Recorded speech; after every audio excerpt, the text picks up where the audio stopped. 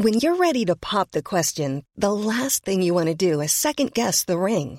At BlueNile.com, you can design a one-of-a-kind ring with the ease and convenience of shopping online. Choose your diamond and setting. When you find the one, you'll get it delivered right to your door. Go to BlueNile.com and use promo code LISTEN to get $50 off your purchase of $500 or more. That's code LISTEN at BlueNile.com for $50 off your purchase. BlueNile.com, code LISTEN. Since 2013, Bombas has donated over 100 million socks, underwear, and T-shirts to those facing homelessness. If we counted those on air, this ad would last over 1,157 days. But if we counted the time it takes to make a donation possible, it would take just a few clicks. Because every time you make a purchase, Bombas donates an item to someone who needs it. Go to bombas.com/ACAST and use code ACAST for 20% off your first purchase. That's bombas.com/ACAST, code ACAST. Flexibility is great. That's why there's yoga. Flexibility for your insurance coverage is great too. That's why there's United Healthcare Insurance Plans. Underwritten by Golden Rule Insurance Company, United Healthcare Insurance Plans offer flexible, budget-friendly coverage for medical, vision, dental, and more. One of these plans may be right for you if you're, say, between jobs, coming off your parents' plan, turning a side hustle into a full hustle, or even missed open enrollment. Want more flexibility? Find out more about United Healthcare Insurance Plans at uh1.com. The truth is the most convincing story that maps onto reality, and that's why the central narrative is falling apart. Right now in the United States, people should not be walking around with masks. We must see the central narrative for the fiction that it is. We are Americans. While elections are sometimes messy, this was a secure election. The founders began the fight for human liberty and self-governance, and it's up to us to finish the job. I'll tell you what, we are in a truth emergency right now. This is the end game.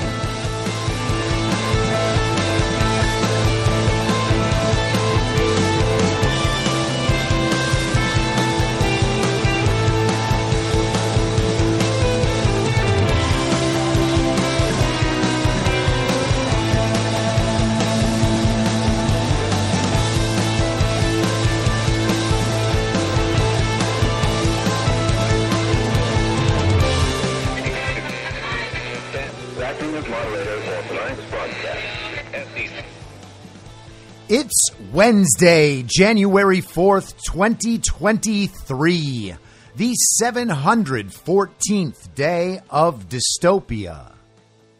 I'm your moderator, Chris Paul. Let's be reasonable. A warm welcome and hello to all of you listening to the podcast on the day of its release. The only way to do that is by becoming a paid subscriber at imyourmoderator.substack.com. You can do so for as little as $50 a year or $5 a month.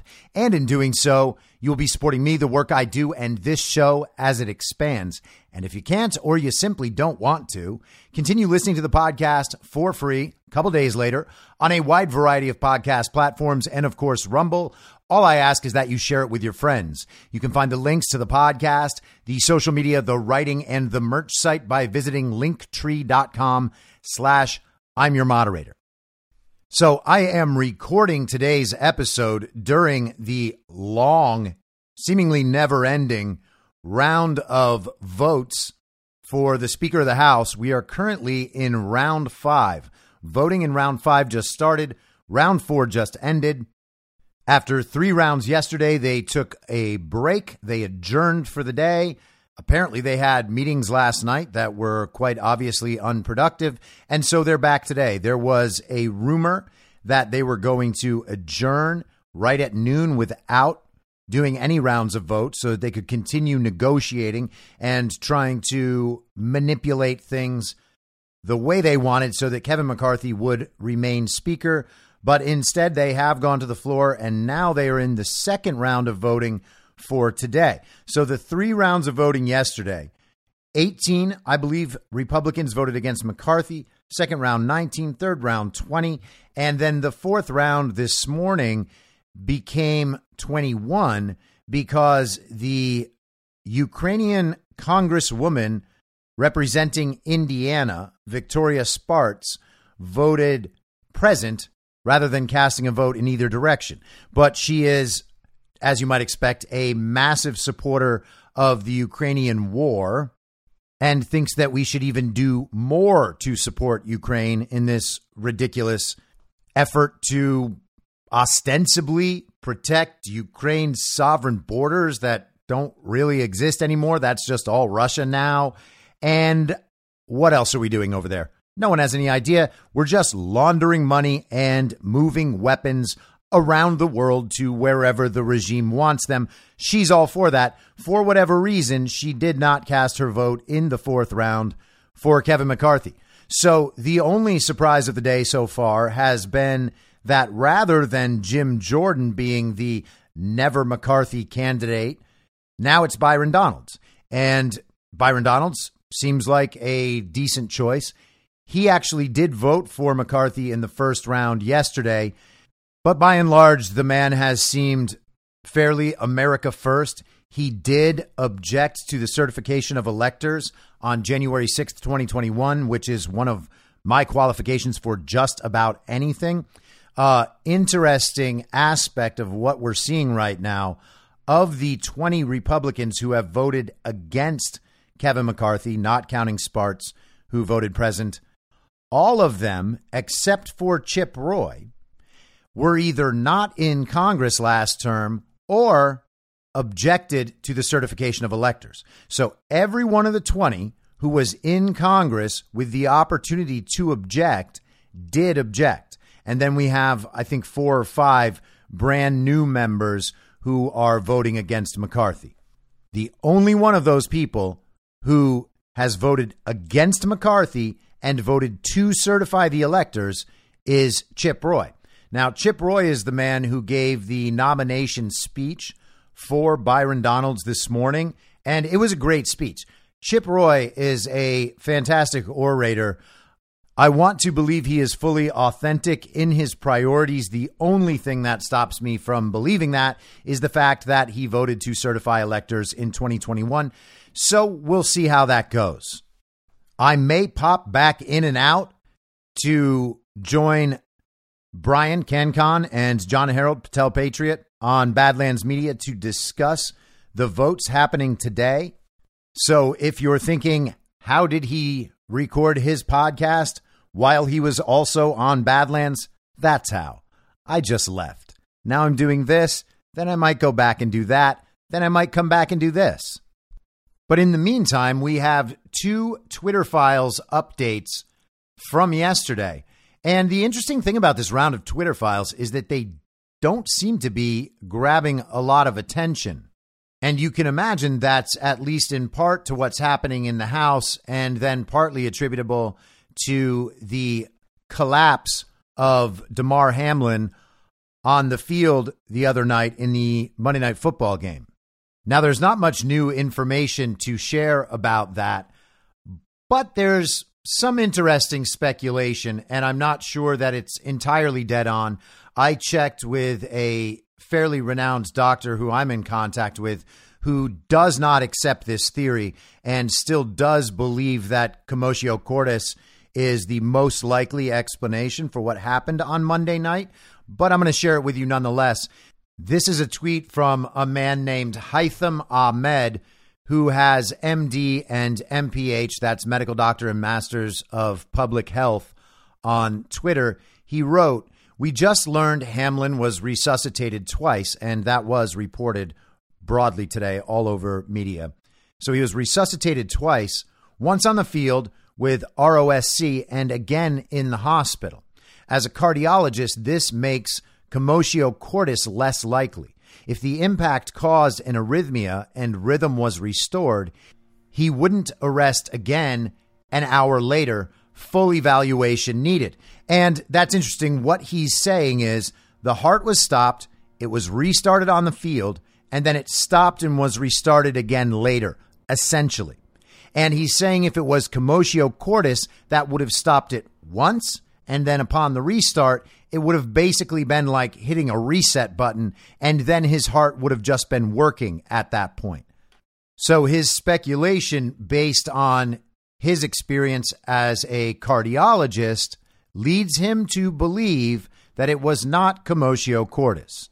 Now, again, whether or not it was, it could still have been affected, compounded, complicated by taking the vaccine, if indeed he is vaccinated, which is a likely assumption because he's an NFL player and they had a vaccine mandate. It's possible that he did not take the vaccine.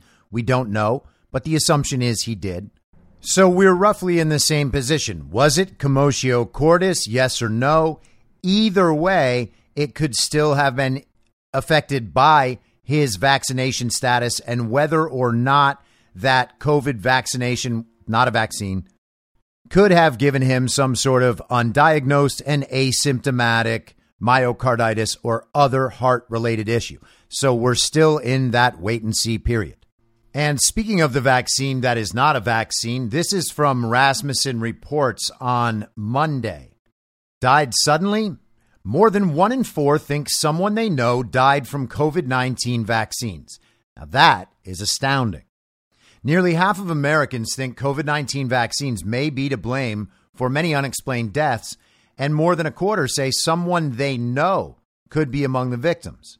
The latest Rasmussen Reports national telephone and online survey finds that 49% of American adults believe it is likely that side effects of COVID-19 vaccines have caused a significant number of unexplained deaths, including 28% who think it's very likely. 37% don't say a significant number of deaths have been caused by vaccine side effects, including 17% who believe it's not likely at all. Another 14% are not sure.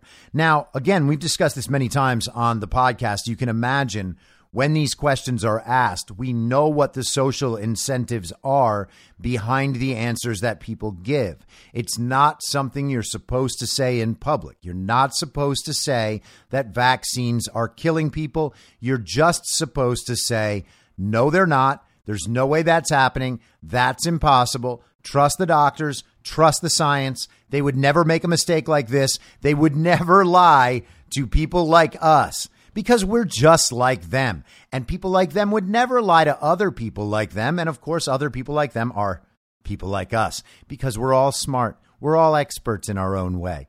And those smart people, they would never, ever lie to smart people like us. And smart people like us would know if they were lying. But we have almost half the country, 49%, going against that and saying that they believe it is likely that the vaccine, which is not a vaccine, has caused significant numbers of unexplained deaths. Half the country. And again, that's just according to polls. This is just what people are willing to tell a pollster. You can believe it's likely a lot higher than that. And that 14% who says they're not sure, well, if you're not sure about that, you kind of are sure about that. Because it's either, no, there's no way that's happening, or maybe it is happening.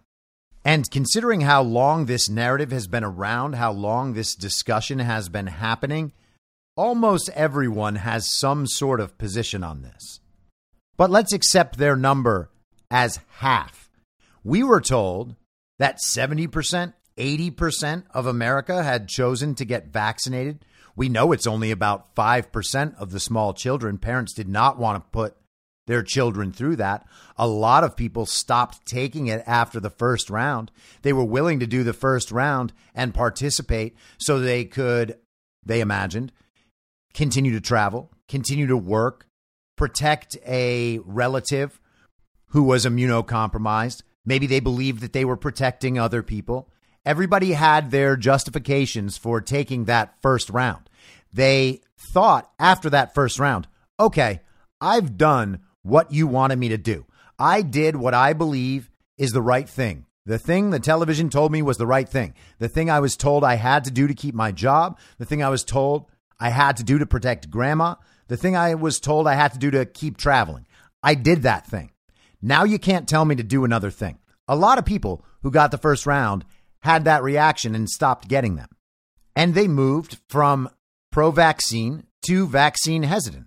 You have to be vaccine hesitant to some degree to say, I don't want to keep getting that. At some point, you have decided that the central narrative's version of the science is no longer acceptable to you, and you are going to think independently and make your own independent choice, and you stop going along with it. So a big chunk of people who got vaccinated initially moved to that position. This position tells us there's a whole lot more people than that. If 49% of Americans believe it is likely that side effects of COVID-19 vaccines have caused a significant number of unexplained deaths, those people are probably even beyond being vaccine hesitant. They are now anti-COVID vaccine. That is the only rational position to take if you believe that COVID-19 vaccine side effects have caused a significant number of deaths. The signal here is that this is a massive shift in the perception of the vaccine narrative. Half the country, at least, is now opposed to these vaccines in an important way, in the way that they understand this COVID-19 vaccine, which is not a vaccine, actually might be killing people. That's half the country who understands the COVID-19 vaccine might be killing people. 28% of adults say they personally know someone whose death they think may have been caused by side effects of COVID-19 vaccines, while 61% don't and another 10% are not sure. The documentary Died Suddenly has been criticized as promoting debunked anti-vaccine conspiracy theories, but has been seen by some 15 million people. Think about what that means. 15 million people. If 15 million people go see any movie in one weekend in America, that movie is number one at the box office, right? Let's say $15 a ticket, 15 million people. That's $225 million at the box office that weekend. That's what we are told, right, is a massive, extraordinary number of people going and seeing a movie. Yes, some movies get that high, but not many. $225 million rolling in over the life of a movie would be a success almost all the time, unless it was some, massive blockbuster thing that cost just more money than you could ever imagine. Now, forget about the money, obviously. This is about the number of people who have actually seen the movie. 15 million people seeing that movie, that's extraordinary. 48% of Americans believe there are legitimate reasons to be concerned about the safety of COVID-19 vaccines, while 37% think people who worry about vaccine safety are spreading conspiracy theories. Another 15% are not sure. And again, that's pretty interesting.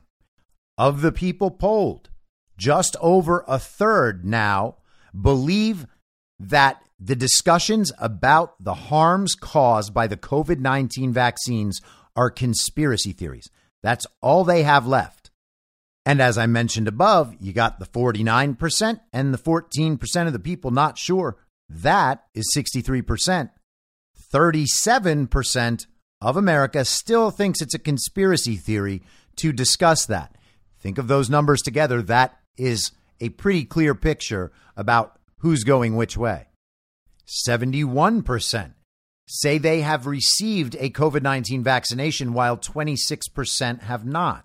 Concerns about vaccine safety are much higher among the unvaccinated, obviously, because we're not the ones who injected ourselves with a potentially deadly substance.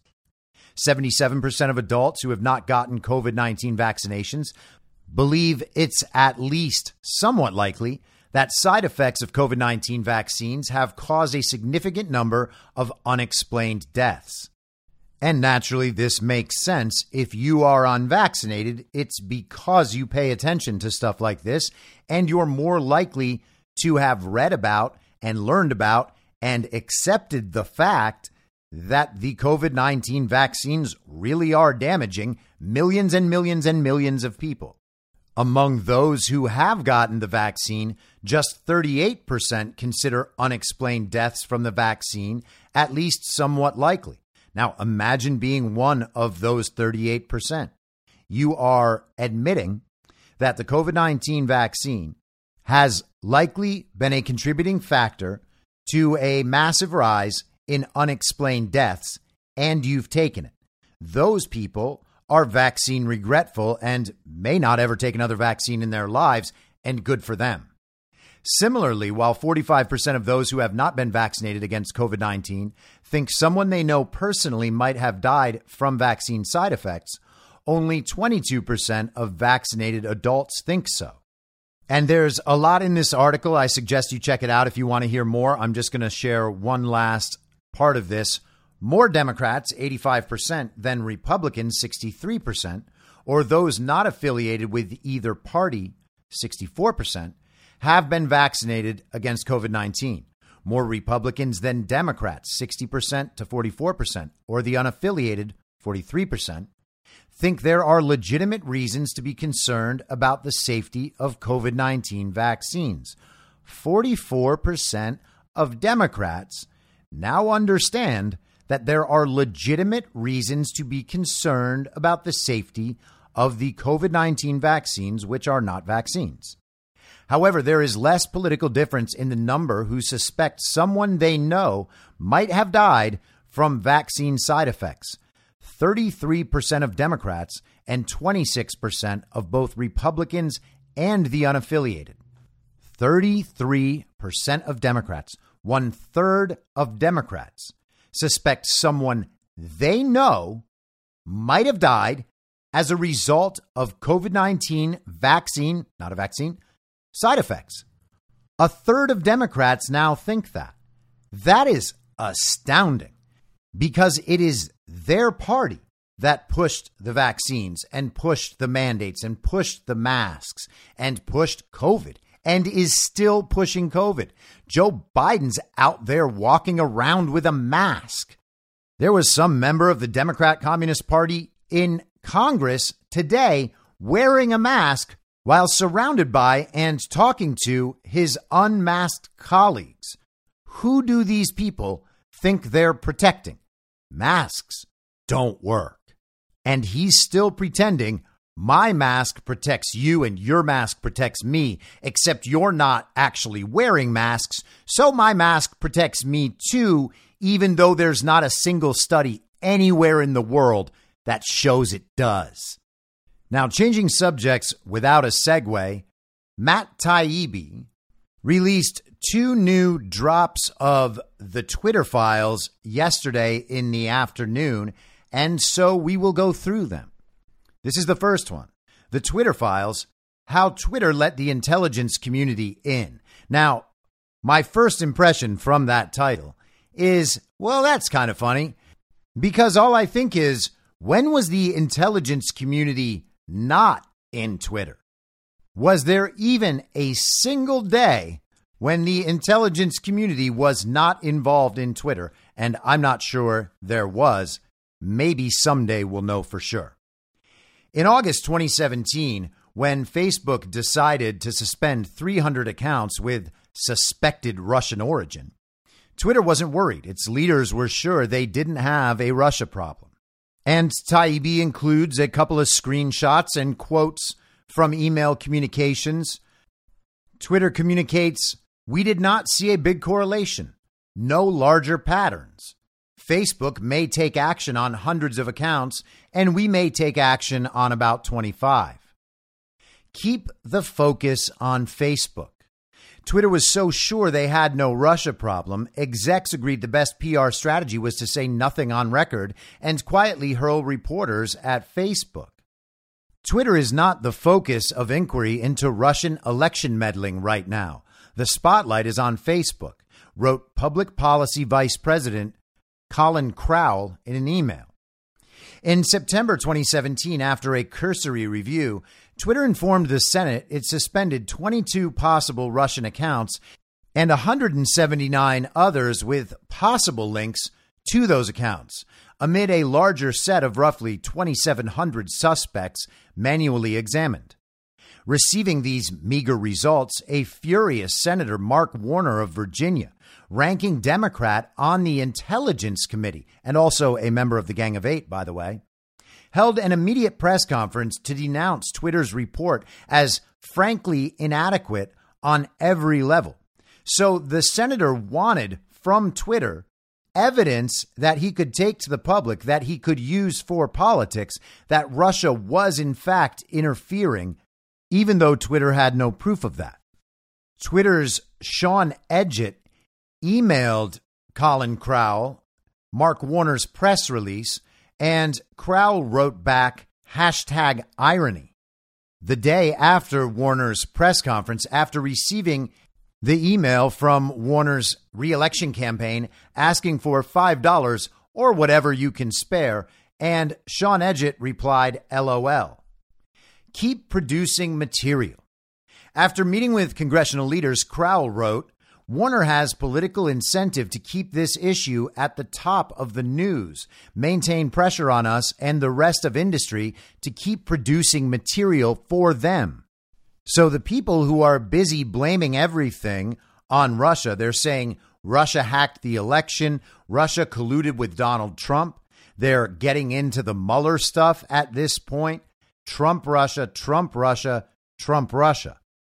And the senator from Virginia, who is on the Intelligence Committee, the ranking Democrat at the time, wants information produced that will support the narrative he's been repeating in public without any evidence. So here's the email, because this Warner discussion is interesting. This is from Colin Crowell to Jack Dorsey, September 29th, 2017.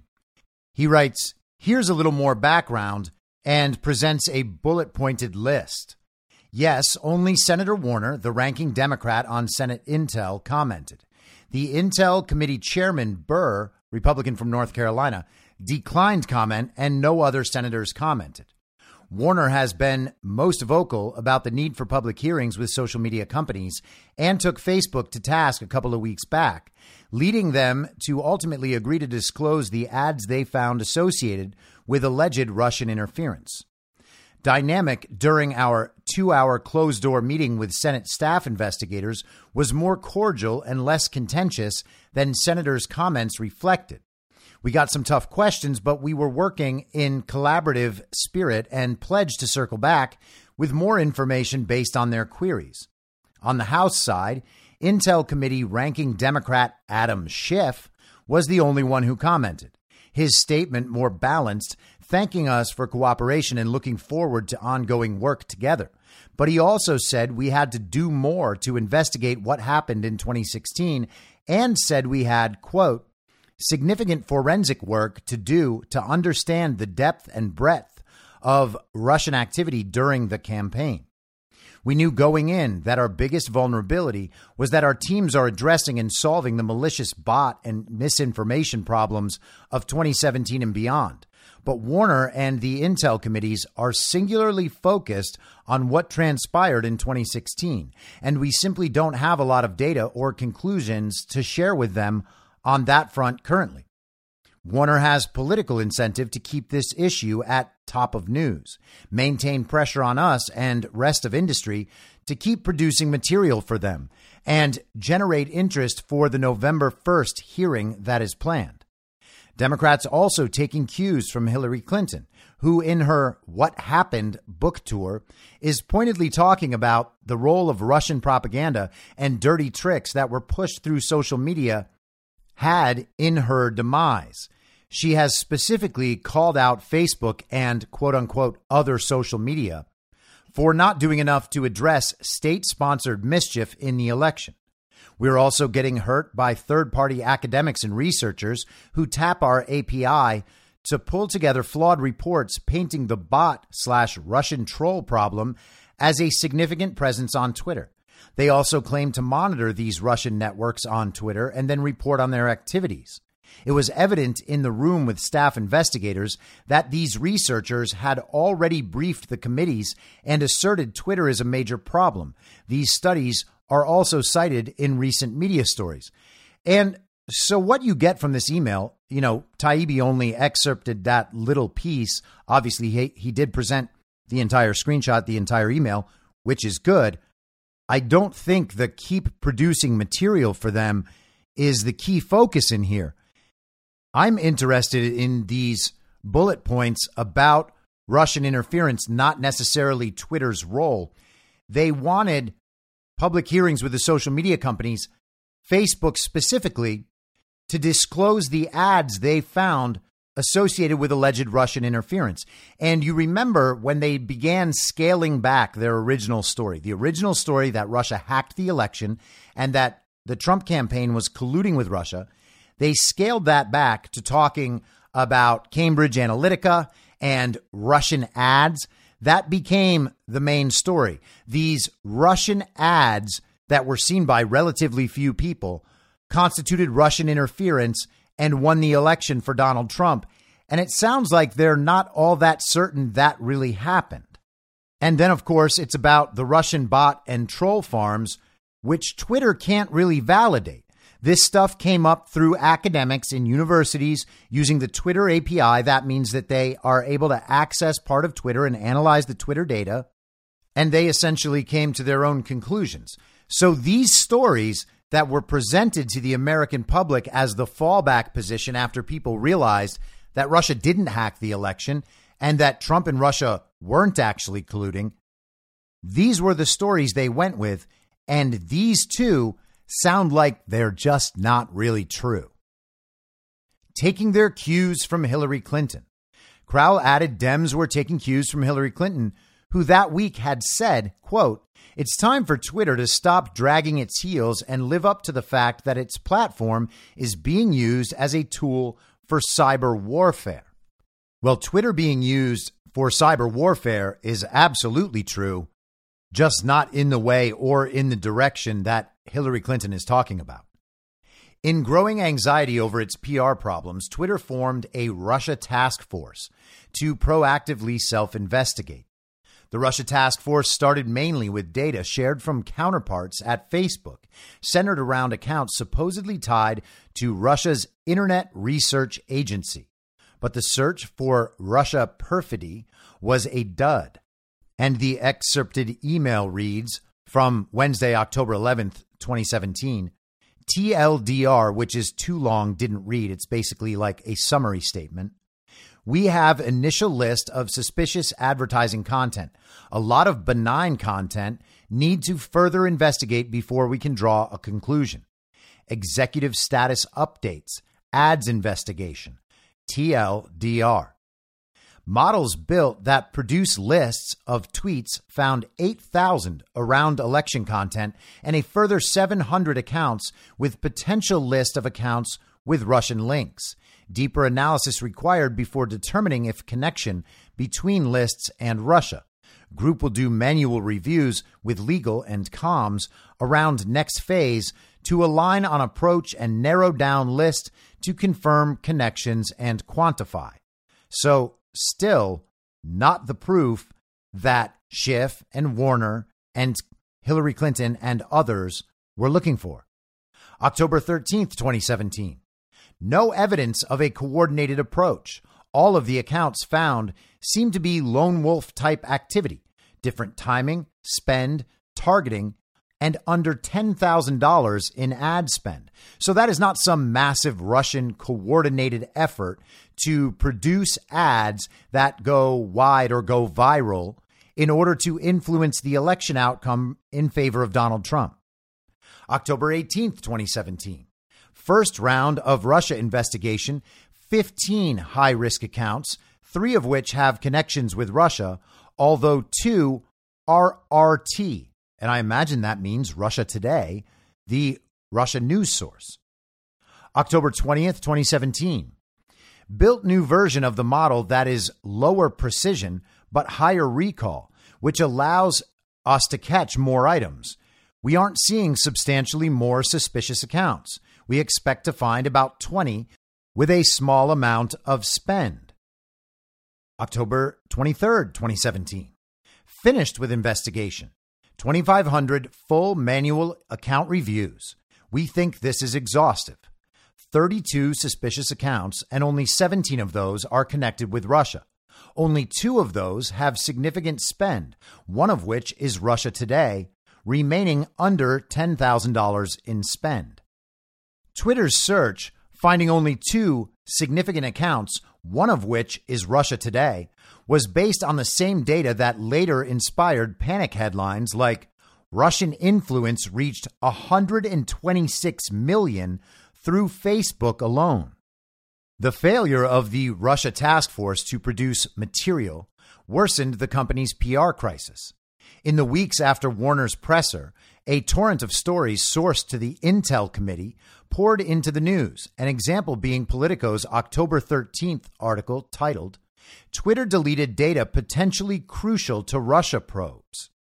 So this is coming from likely Democrats on one of the Intel committees, either the Senate or the House.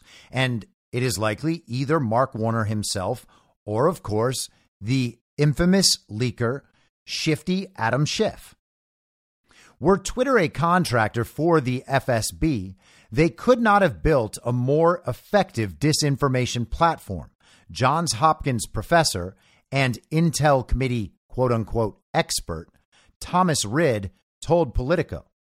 So now you have an unnamed source inside the Intel committee and you have experts say, except the inside information from Twitter doesn't back up what the Intel committee member leaked to the media, nor what this expert has said. As Congress threatened costly legislation and Twitter was subject to more bad press fueled by the committees, the company changed its tune about the smallness of its Russia problem. And it's worth taking note of, considering how much we have heard about legislation regarding Section 230. It sounds like all that talk about legislation is not the members of Congress and the Senate actually being concerned about big tech censorship. They're using it as leverage to make the tech companies do what they want and support their narratives. Hi, guys. Just passing along for awareness the write-up here from the Washington Post today on potential legislation or new FEC regulations that may affect our political advertising, wrote Crowell. In Washington, weeks after the first briefing, Twitter leaders were told by Senate staff that, quote, Senator Warner feels like tech industry was in denial for months. Added an Intel staffer. Big interest in Politico article about deleted accounts. Twitter pledged to work with them on their desire to legislate. Knowing that our ads and product changes are an effort to anticipate congressional oversight, I wanted to share some relevant highlights of the legislation Senators Warner, Klobuchar, and McCain will be introducing, wrote Policy Director Carlos Mangi soon after. The committee appears to have leaked. Even as Twitter prepared to change its ad policy and remove RT and Sputnik to placate Washington, Congress turned the heat up more, apparently leaking the larger base list of 2,700 accounts. And Taibbi includes an email from Carlos Mangi to Colin Crowell, Lauren Culbertson, Yoel Roth, and Sean Edgett. This is November 22nd, 2017. He writes, "Will do on House Intel. The committee appears to have leaked the account names based on reporting of experts combing through the list and revealing new info, like on Brexit." And that's very interesting. Lots of leaking going on. And Twitter has basically proposed to take down RT and Sputnik, Russian news sources, in order to placate the politicians, because now they are worried about threats from those same politicians that there might be legislation passed that will harm Twitter. So the leverage is working a little bit. And Twitter is basically saying, all right, it's okay. We don't need news from Russians on our site. Russians don't have anything to contribute. Hey, guys, that's kind of racist, kind of bigoted. You know what I mean? Not that Russians are a race, but kind of the same principle, you know? It's strange that none of these Democrats and John McCain ever asked for Chinese news sites to be censored. I've never heard anything about that. Maybe we'll find out that they have, maybe, or maybe they will still in the future. Reporters from all over started to call Twitter about Russia links. BuzzFeed, working with the University of Sheffield, claimed to find a new network on Twitter that had, quote, close connections to Russian-linked bot accounts. Oh no. It will only embolden them. Twitter internally did not want to endorse the BuzzFeed and Sheffield findings. Senate Intel Committee is asking, possible to whip something together? Still, when the BuzzFeed piece came out, the Senate asked for a write-up of what happened. Twitter was soon apologizing for the same accounts they'd initially told the Senate were not a problem. Reporters now know this is a model that works. This cycle threatened legislation, wedded to scare headlines, pushed by congressional and intel sources, followed by Twitter caving to moderation asks, would later be formalized in partnerships with federal law enforcement. Okay, so this is the model that works. This is how they extract concessions from Twitter and get things to the place where they want them so that they can push their political narrative and substantiate it. This is the cycle. Threaten legislation, push scare headlines from mainstream media, leaked from congressional and intel sources, and then Twitter caves to their demands. They figure out, oh, this will work. Let's try it again. Let's try it again. Let's try it again. And you can see that process playing out in countless news stories over the last few years. This is kind of how the Steele dossier release worked. Adam Schiff uses this model constantly. He goes out and states things as fact and says that you should believe him based on the fact that he's on the Intel Committee, even though he can't disclose the specific intel. But then the media accepts it as fact, pushes it out everywhere. It becomes widely accepted as fact by the broader American public, and everyone simply proceeds as if the things Adam Schiff is saying are automatically true. Twitter soon settled on its future posture. In public, it removed content, quote, at our sole discretion. Privately, they would offboard anything, quote, identified by the U.S. intelligence community as a state-sponsored entity conducting cyber operations. And Taibbi shares an excerpt, external offboarding policy. Your use of Twitter services is subject to Twitter's ad policies, available at, and they give a link, the Twitter rules, available at another link, at the Twitter terms of service, available at another link.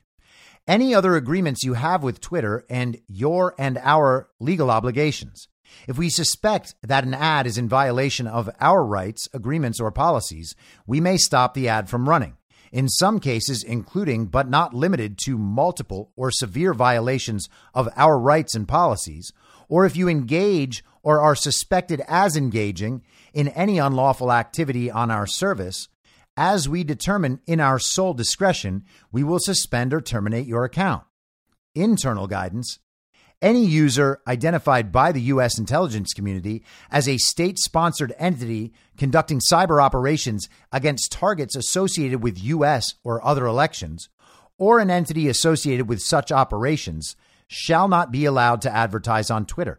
They're casting a pretty wide net there, and stating pretty clearly that they're willing to do the bidding of the intelligence community. Twitter let the USIC into its moderation process. It would not leave. Wrote Crowell in an email to the company's leaders, we will not be reverting to the status quo. So they have entered a new normal. Thus ends Twitter Files number 11. Let's go to Twitter Files number 12. This is also by Matt Taibbi. Twitter and the FBI belly button. And there is a very strange and gross cartoon of a man's fat, hairy belly with a belly button ring with a little Twitter bird hanging off the belly button ring. Don't look at it. It's not worth it. It's not offensive, really. It's fine. It's not worth it. You don't want to see it, is what I'm saying. By 2020, Twitter was struggling with the problem of public and private agencies bypassing them and going straight to the media with lists of suspect accounts. In February 2020, as COVID broke out, the Global Engagement Center, a fledgling analytic/intelligence arm of the State Department, went to the media with a report called Russian Disinformation Apparatus Taking Advantage of Coronavirus Concerns. So this is a government agency, an arm of the State Department, going to media to report this. And here is the excerpt from that report. The Global Engagement Center, through coordination with a trusted partner, tracked the global activity of Russian state-linked false personas and proxies, which often push disinformation and propaganda. Coronavirus has been a top subject for these accounts since 24 January. The coronavirus as a topic is being propagated by these Russia-linked accounts in English, Spanish, Italian, German, and French, indicating that this disinformation campaign is intended for a global audience. These same Russia-linked accounts have previously been tracked by the GEC because of their involvement in the Chilean protests, the Yellow Jacket protests in France, that's the Gilets jaunes, the conflict in Syria, and other geopolitical events. So Russia, even on COVID.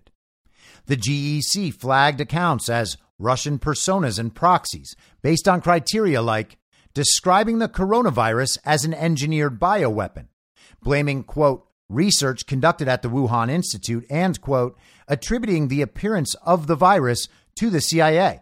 Now, those are not conspiracy theories.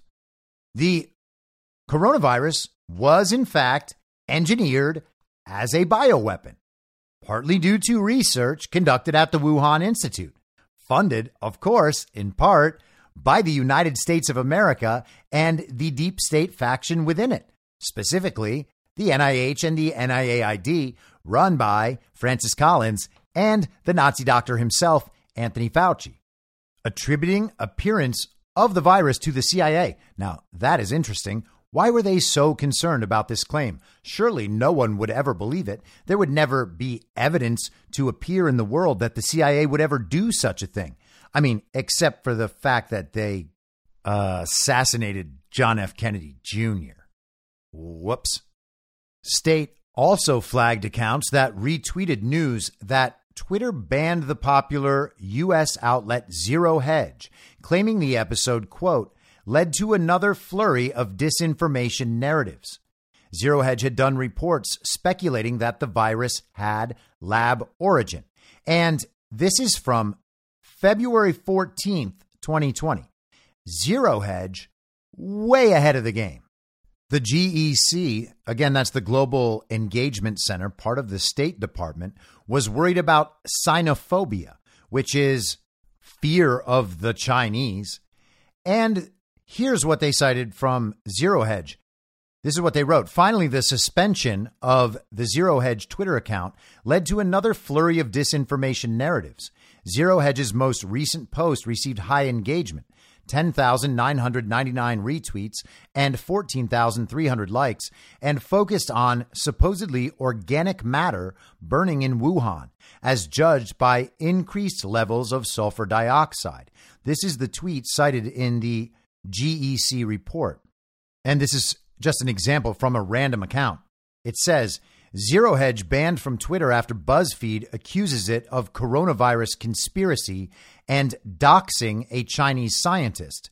Zero Hedge should join Russian social media site VK. There's no NATO propaganda arm, Atlantic Council, acting as Orwellian Ministry of Truth. And congratulations, crazy random account with emojis in your name. Who in the world do you think runs the Ministry of Truth?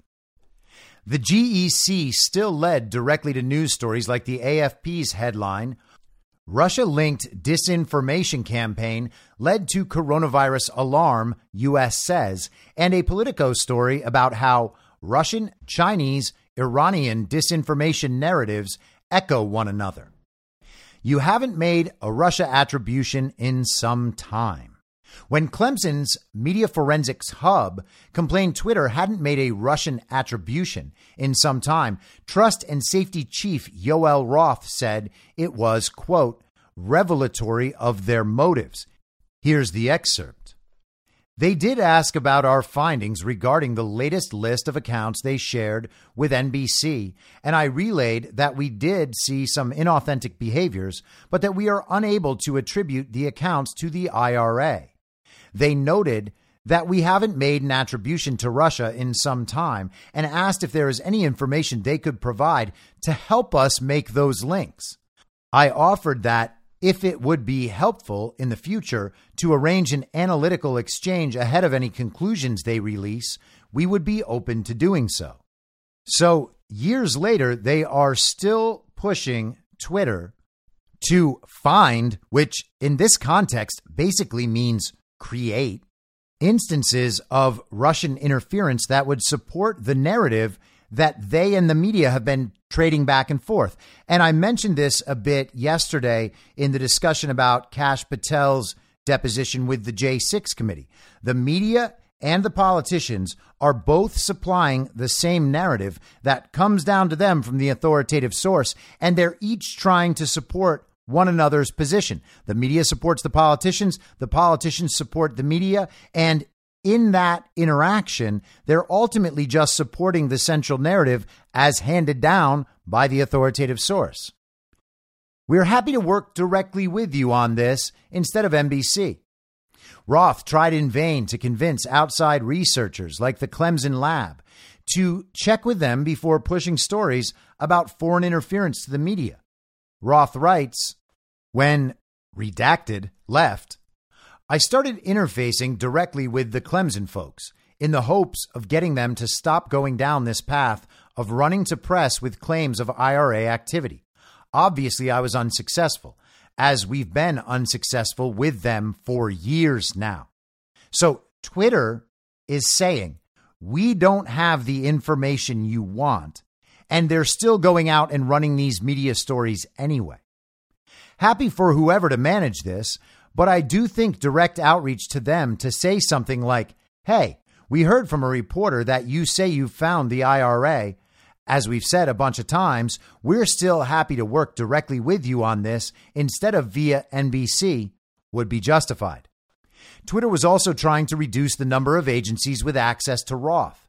If these folks are like the House Homeland Committee and DHS, once we give them a direct contact with Yoel, they will want to come back to him again and again, said Policy Director Carlos Mangi. When the State Department and GEC, remember this was 2020 during the Trump administration, wanted to publicize a list of 5,500 accounts it claimed would, quote, amplify Chinese propaganda and disinformation about COVID, Twitter analysts were beside themselves. The GEC report appeared based on DHS data circulated earlier that week and included accounts that followed, quote, 2 or more Chinese diplomatic accounts. They reportedly ended up with a list of nearly 250,000 names and included Canadian officials and a CNN account. So any account that followed 2 or more Chinese diplomatic accounts. That's all it took to be included on this list. And it included a CNN account and Canadian officials. And now, Canadian officials following Chinese diplomatic accounts actually does make sense to be included on these lists because Canada is quite infiltrated by the Chinese Communist Party. Hard to deny that, isn't it, Canada? Roth saw GEC's move as an attempt by the GEC to use intel from other agencies to, quote, insert themselves, end quote, into the content moderation club that included Twitter, Facebook, the FBI, DHS, and others. Here is Roth's email. Thanks all. Catching up on email today, 3 high-level thoughts. GEC's blitz on these issues is at least in part an attempt to insert themselves into the conversations we've had with DHS, FBI, ODNI, and others. So the State Department felt left out, considering that DHS, the FBI, and the Office of the Director of National Intelligence all had better access than they did. Per Facebook, they've explicitly requested to participate in those conversations. Obviously, state is a significant voice and one we don't want to neglect. But I do want us to continue to maintain a distinction between the highly trusted, valued relationships we've built over years with entities with considerable expertise and authority in these domains and other parts of the U.S. government that may engage on these questions from time to time, sometimes in more political ways than others. So essentially, Twitter and the executives at Twitter already trust their relationships with the FBI, the DHS, the ODNI, and others, and don't want to include this new group because they don't know exactly what's going on in there. And it's worth just mentioning that Mike Pompeo was leading the State Department at this time as Secretary of State. The GEC was soon agreeing to loop in Twitter before going public, but they were using a technique that had boxed Twitter in before. Quote, "The delta between when they share material and when they go to press continues to be problematic," end quote, wrote one comms official. And this, at this point, is standard media practice, where in the past they used to seek out comment and seek out confirmation before running a story. Now they basically do it right before they run the story, assuming that no one will respond in time, but it still gives them the option of writing into their article, "We reached out to Twitter for comment, but have not heard back." The episode led to a rare public disagreement between Twitter and state officials. Taibbi includes two headlines, this one from CNN. Twitter disputes State Department claims China coordinated coronavirus disinformation accounts. And from U.S. News, State Department, China working with Russia to spread coronavirus information. When the FBI informed Twitter the GEC wanted to be included in the regular quote-unquote industry call between companies like Twitter and Facebook and the DHS and FBI, Twitter leaders balked at first. The excerpted email reads, "I think it makes sense to push back on GEC participation in this forum. Thanks." So Twitter doesn't want this part of the State Department involved in their little circle. Twitter, Facebook, DHS, FBI, ODNI. They're not sure if they can trust this group that's part of the State Department. And you have to wonder if that's because they're concerned about another party knowing exactly what's going on with their little trusted group.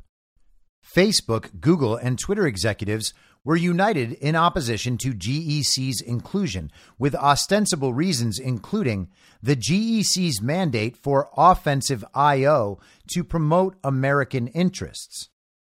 They also cite the relative lack of discretion and caution from senior GEC leadership in sharing reports and analysis based on shaky methodology, and a limited track record of successful collaboration with industry. And if those reasons sound underwhelming to you, I would agree with you. They also wrote, especially as the election heats up in the coming months, introducing an actor like GEC into what has to date been a stable and relatively, in parentheses, trusted group of practitioners and experts poses major risks and could undermine a channel of significant importance to our election security efforts. Are they saying that the GEC has been infiltrated by China or Russia or Iran, some foreign adversary? Doesn't seem to be what they're saying. That would be an awfully strange claim for them to make, especially when they have all been infiltrated, for sure, or at least influenced by foreign adversaries, most notably the global governing adversaries. It's really starting to sound like they did not want members of another government agency having access, being privy to the information and conversations they were having. And why are they concerned about that? Unless they believed that the GEC was compromised and was going to leak these conversations to our foreign adversaries or something, it doesn't make sense that they would be worried that this information would be possessed by another government agency unless they weren't doing the right thing. A deeper reason was a perception that, unlike the DHS and FBI, which were quote unquote apolitical, as Roth put it, the GEC was, quote, political, which in Twitterese appeared to be partisan code. I think they thought the FBI was less Trumpy, is how one former DOD official put it. So the social media companies, Facebook, Twitter, Google, the FBI, the DHS, and the ODNI, all had their little group that would discuss censorship and foreign interference and other subjects. They were controlling it to some degree. The social media companies, the big data companies, which is another thing we always have to keep in mind. This is not just about the front end, which is about public speech and censorship and quote unquote disinformation. It's also about the back end. It's also about who controls all that data and who has access to all that data. So we have government agencies under Donald Trump that we know were looking to undermine the Trump administration and did for the 4 years he was in office. They were involved with this other part of the censorship apparatus. They don't want the GEC in there because they're concerned that the State Department is more political somehow than the FBI. The FBI, we can now see, is an arm of partisan politics for the regime. And of course, bipartisan, I mean, actually, that was a happy accident. Bipartisan. It's for the uniparty. They were concerned this new agency would be less Trumpy. So they either wouldn't get to do what they wanted or someone would be in there knowing what they're doing who might not approve. After spending years rolling over for Democratic Party requests for action on quote unquote Russia-linked accounts, Twitter was suddenly playing tough. Why? Because as Roth put it, it would pose major risks to bring the GEC in, especially as the election heats up. When senior lawyer Stacia Cardeal tried to argue against the GEC's inclusion to the FBI, the words resonated, quote unquote, with Elvis, not Laura, i.e. with Elvis Chan, not Foreign Influence Task Force Unit Chief Laura Demlow. Here's the email from Stacia Cardeal. I just spoke to the FBI regarding the upcoming Sunlight disclosures.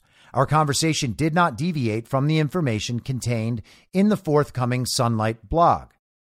The FBI raised that on today's monthly government-industry call. So government talking to industry, that's the agencies talking to the big tech companies, and they have a monthly call. They are going to raise, including the GEC, going forward. I previewed to them that they will find resistance to adding the GEC. I talked through the issues we have encountered and also raised that the GEC/State Department is focused outside of the U.S. and that we should deal with U.S. elections separately. That resonated with Elvis, not Laura. State also flagged that with the Google disclosure of Chinese APT targeting campaigns, we may receive outreach from other U.S. government agencies. We should just deflect and say we are working closely with the FBI on these matters. So they want exclusive access within their agencies to the legacy big tech companies and do not want any interference or disclosure to outside agencies that they deem untrusted. Roth reached out to Chan with concerns about letting the quote unquote press happy GEC in, expressing hope they could keep the quote unquote circle of trust small. So the press happy GEC, they don't want them involved. They go to the press, apparently with stories that are not approved of by this group of people, including, of course, the FBI, DHS, and ODNI. They never have a problem with their side of the narrative hitting the media because it helps them. They're all in a project together. Their project is partisan. They are pushing the uniparty forward. They are pushing the agenda of the regime forward. They don't want some other agency going out to the press and in any way countering their narrative agenda. So they see this part of the State Department, this agency under the State Department, as being in opposition to their agenda. State, NSA, and CIA, Chan reassured him it would be a one-way channel, and State/GEC, NSA, and CIA have expressed interest in being allowed on in listen mode only. So they're like, we don't have to contribute. We just want to hear what's going on. We can give you everything we're seeing from the FBI and USIC agencies, Chan explained, but the DHS agency, CISA, the Cybersecurity and Infrastructure Security Agency, quote, will know what's going on in each state, end quote. He went on to ask if industry could, quote, rely on the FBI to be the belly button of the USG. They eventually settled on an industry call via Signal. In an impressive display of operational security, Chan circulated private numbers of each company's chief moderation officer in a Word doc marked Signal phone numbers, subject lined list of numbers. And it's funny that Taibbi mentions the operational security here. You wouldn't expect someone to just circulate a list of each company's chief moderation officers, unless, I guess, if you're already part of some trusted circle. Twitter was taking requests from every conceivable government body, beginning with the Senate Select Committee on Intelligence, which seemed to need reassurance Twitter was taking FBI direction. Execs rushed to tell Team SSCI they zapped 5 accounts on an FBI tip. So the Senate Select Committee on Intelligence, members of that committee, or I suppose their staffers, wanted to make sure that Twitter was following direction from the FBI. Requests arrived and were escalated from all over Twitter, from Treasury, the NSA, virtually every state, the HHS, from the FBI and the DHS, and more. They also received an astonishing variety of requests from officials asking for individuals they didn't like to be banned. Here, the Office for Democrat and House Intel Committee Chief Adam Schiff asks Twitter to ban journalist Paul Sperry. Now, this is an actual revelation on some level. A lot of people have known that politicians, government agencies were working with tech companies to stifle free speech. This is a sitting congressman, a congressional leader, member of the January 6th committee, member of the House Intelligence Committee, Adam Schiff, asking specifically to ban the journalist Paul Sperry from Twitter. And here is the list of requests from Adam Schiff's office and the response from Twitter. Remove any and all content about Mr. Misko and other committee staff from its service to include quotes, retweets, and reactions to that content. Twitter responds, no, this isn't feasible. We don't do this. Schiff's office was complaining to Twitter about what they said was harassment from QAnon conspiracists against one of their staffers. So that is what they're making requests over. They're saying, you have to do all this censorship because one of our staffers is getting harassed by QAnons. And what does that mean? Well, that means people figured out what it is that Adam Schiff really does, and they were contacting his office about it. That is harassment in their view from QAnons. Suspend the many accounts, including at Greg Rubini and at Paul Sperry, which have repeatedly promoted false QAnon conspiracies and harassed a redacted name. Twitter responds, we'll review these accounts again, but I believe redacted mentioned only one actually qualified for suspension.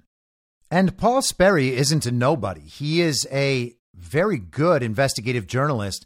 He writes for Real Clear Investigations, but he's also written for the New York Post, New York Times, the Wall Street Journal.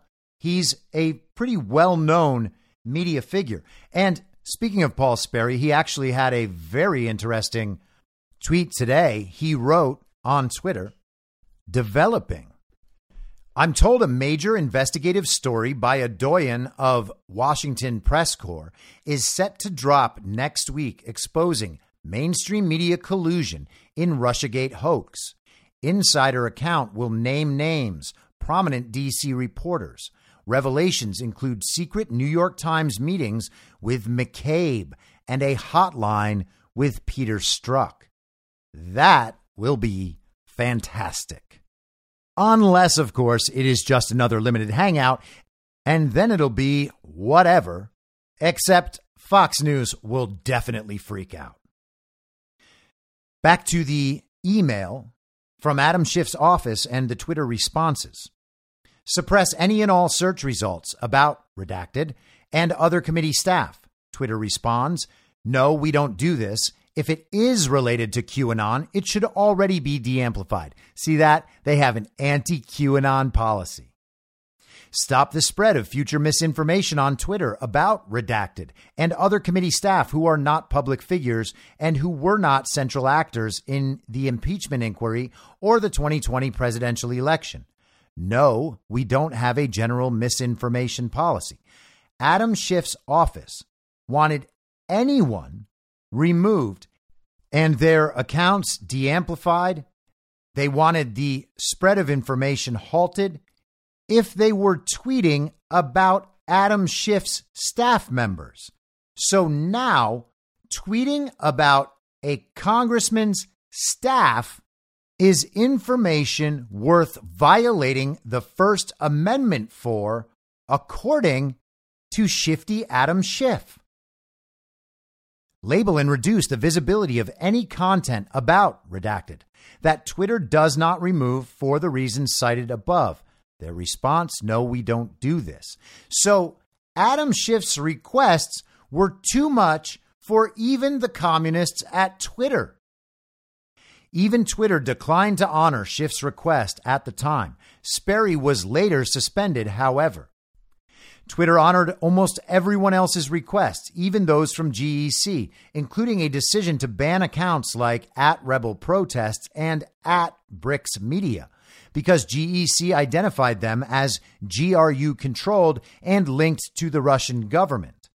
The GEC requests were what a former CIA staffer working at Twitter was referring to when he said, "Our window on that is closing," meaning that the days when Twitter could say no to serious requests were over.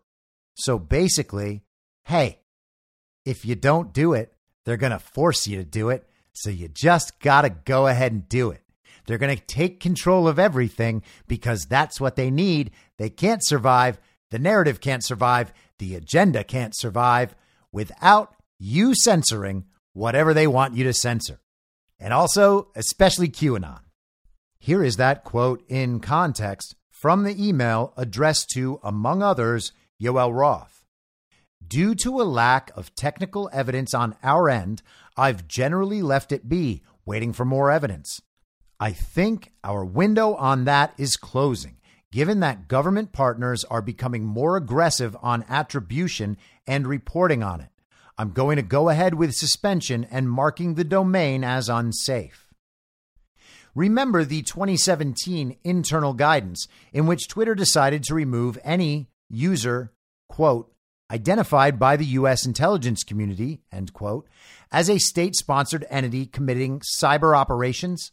By 2020, such identifications came in bulk. USIC requests often simply began, quote, we assess, end quote, and then provided lists, sometimes in separate Excel docs, they believed were connected to Russia's Internet Research Agency, the IRA, and committing cyber ops from Africa to South America to the U.S. One brief report sent right after Russia's invasion of Ukraine early last year flagged major Russian outlets like Vedomosti and Gazeta.ru. Note the language about state actors fits Twitter's internal guidance.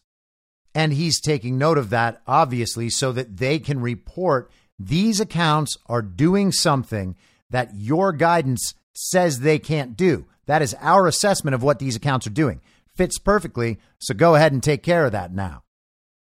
They were even warned about publicity surrounding a book by former Ukraine prosecutor Viktor Shokin, who alleged, quote, corruption by the U.S. government, end quote, specifically Joe Biden. Is missing now, and that is I'm desperately concerned about the backsliding on the part of Kyiv in terms of corruption. They made, I'll give you one concrete example. I was, not but it just happened to be that was the assignment I got. I got all the good ones. So I got Ukraine. And I remember going over convincing our team, or others, to convincing us that we should be providing for loan guarantees. And I went over, for, I guess, the 12th, 13th time to Kyiv, and I was supposed to announce that there was another $1 billion loan guarantee. And I had gotten a commitment from Poroshenko and from Yatsenyuk that they would take action against the state prosecutor, and they didn't. So they said they were walking out to press conference. I said, no, I said, I'm not going to, or we're not going to give you the $1 billion. They said, you have no authority. You're not the president. The president said. I said, call him. I said, I'm telling you, you're not getting the $1 billion. I said, you're not getting the $1 billion. I'm going to be leaving here. And I think it was, 6 hours. I said, I'm leaving in 6 hours. If the prosecutor's not fired, you're not getting the money. Well, son of a bitch. Got fired. And they put in place someone who was solid at the time. And we all remember that. Joe Biden got the Ukrainian prosecutor Viktor Shokin fired while he was investigating Hunter Biden's deal with Burisma by threatening to withhold U.S. aid. Has that been fact-checked? Of course it is. Guess what the fact check says was the reason for the firing? Oh, it's because Viktor Shokin was just too corrupt, and Joe Biden was actually helping rid the world of corruption. And it also just so happened that Viktor Shokin was actually investigating Hunter Biden and Burisma. It's just that that's not the reason that that Joe Biden had him fired. You see, it was because Shokin was the corrupt one. You got it? Shokin was corrupt, not Joe Biden. By the weeks before the election in 2020, Twitter was so confused by the various streams of incoming requests, staffers had to ask the FBI which was which. I apologize in advance for your workload. Requests poured in from FBI offices all over the country, day after day, hour after hour. If Twitter didn't act quickly, questions came. Was action taken? Any movement? Wrote senior attorney Stacia Cardile. My inbox is really effed up at this point. It all led to the situation described by Michael Schellenberger 2 weeks ago, in which Twitter was paid $3,415,323, essentially for being an overwhelmed subcontractor. Twitter wasn't just paid. For the amount of work they did for government, they were underpaid. Thus concludes Twitter Files Drop number 12. And hopefully soon we will get to the really explosive stuff. There are little important nuggets in all of these that are at least new details on old information, or new details that kind of further illustrate narratives and stories we're already familiar with. But to people who have paid attention to these issues, they're not bombshells. We have to hope that the public at large is reading these and becoming aware of what these actually do detail about our government's involvement in censorship and other forms of manipulation with these big tech companies, in hopes that these narratives, the understanding that the Hunter Biden laptop is real, that there was collusion between the government and the tech companies to censor Americans in violation of the First Amendment, and that they were doing this around important events that went the regime's way: coronavirus, the election, the laptop, etc. These are all things that we've known for a long time, but the general public has ignored or denied in some way. If nothing else, these stories will at least cement the reality of all this stuff in the public mind when we begin to see, hopefully, investigations coming out of this Congress, if they ever get a speaker. And it is a mystery as to when that'll happen, because they are now currently concluding the 6th round of votes, and they still do not have enough votes to make Kevin McCarthy the leader. It looks like the numbers have been the same again and again today. 20 votes for Byron Donalds and Victoria Spartz voting present. We'll see if that's what she does at the end of this 6th round. And hey, maybe they'll keep it going all day and all night as they threatened to yesterday, but I kind of doubt it. I will be sure to update that tomorrow. I will be back tomorrow at the same reasonable time on the same reasonable podcast network. I don't have a network. Masks and lockdowns don't work. They lied to you about a pandemic. And Joe Biden will never be president. In my mind, that's the end game. If you're listening to this episode for free, you can support me and support the show and the work I do by signing up for a paid subscription at imyourmoderator.substack.com. You can do so for as low as $50 a year or $5 a month. Comes out to under a quarter per episode, and you'll blast right through the paywall for all of the writing. The merch store is www.cancelcouture.com, and you can find everything else by heading to Linktree, linktree.com/I'mYourModerator. And I'll see you soon out on the range.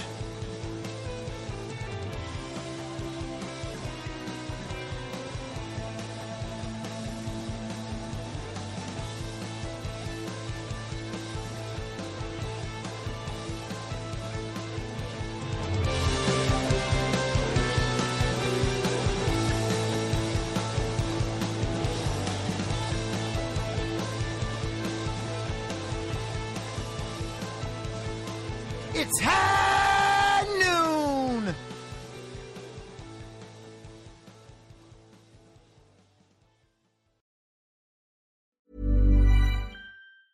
A lot can happen in 3 years, like a chatbot may be your new best friend. But what won't change? Needing health insurance. United Healthcare Tri-Term Medical Plans, underwritten by Golden Rule Insurance Company, offer flexible, budget-friendly coverage that lasts nearly 3 years in some states. Learn more at UH1.com. Mom deserves the best, and there's no better place to shop for Mother's Day than Whole Foods Market. They're your destination for unbeatable savings, from premium gifts to show-stopping flowers and irresistible desserts. Start by saving 33% with Prime on all body care and candles. Then get a 15-stem bunch of tulips for just $9.99 each with Prime. Round out Mom's menu with festive rosé, irresistible berry chantilly cake, and more special treats. Come celebrate Mother's Day at Whole Foods Market. Imagine the softest sheets you've ever felt. Now imagine them getting even softer over time. That's what you'll feel with Boll & Branch's organic cotton sheets. In a recent customer survey, 96% replied that Boll & Branch sheets get softer with every wash. Start getting your best night's sleep in these sheets that get softer and softer for years to come. Try their sheets with a 30-night guarantee. Plus, get 15% off your first order at bollandbranch.com. Code BUTTERY. Exclusions apply. See site for details. In my mind, that's the end game. Thanks for listening. If you'd like to follow what I'm reading and thinking throughout the day, you can do that by downloading the Telegram Messenger app and going to t.me/I'mYourModerator. On social media, you can follow me on Truth Social, Getter, and Gab at I'm Your Moderator. I also have channels on Rumble and BitChute. If you'd like to follow the writing, you can find me at imyourmoderator.substack.com. The merch site is cancelcouture.com, or go direct shop.spreadshirt.com/cancel-couture. If you'd like to support the podcast financially, the best place to do that is Ko-Fi. Go to ko-fi.com/I'm Your Moderator. And all of these details will appear in the show notes with each episode. I'll see you soon down on the range.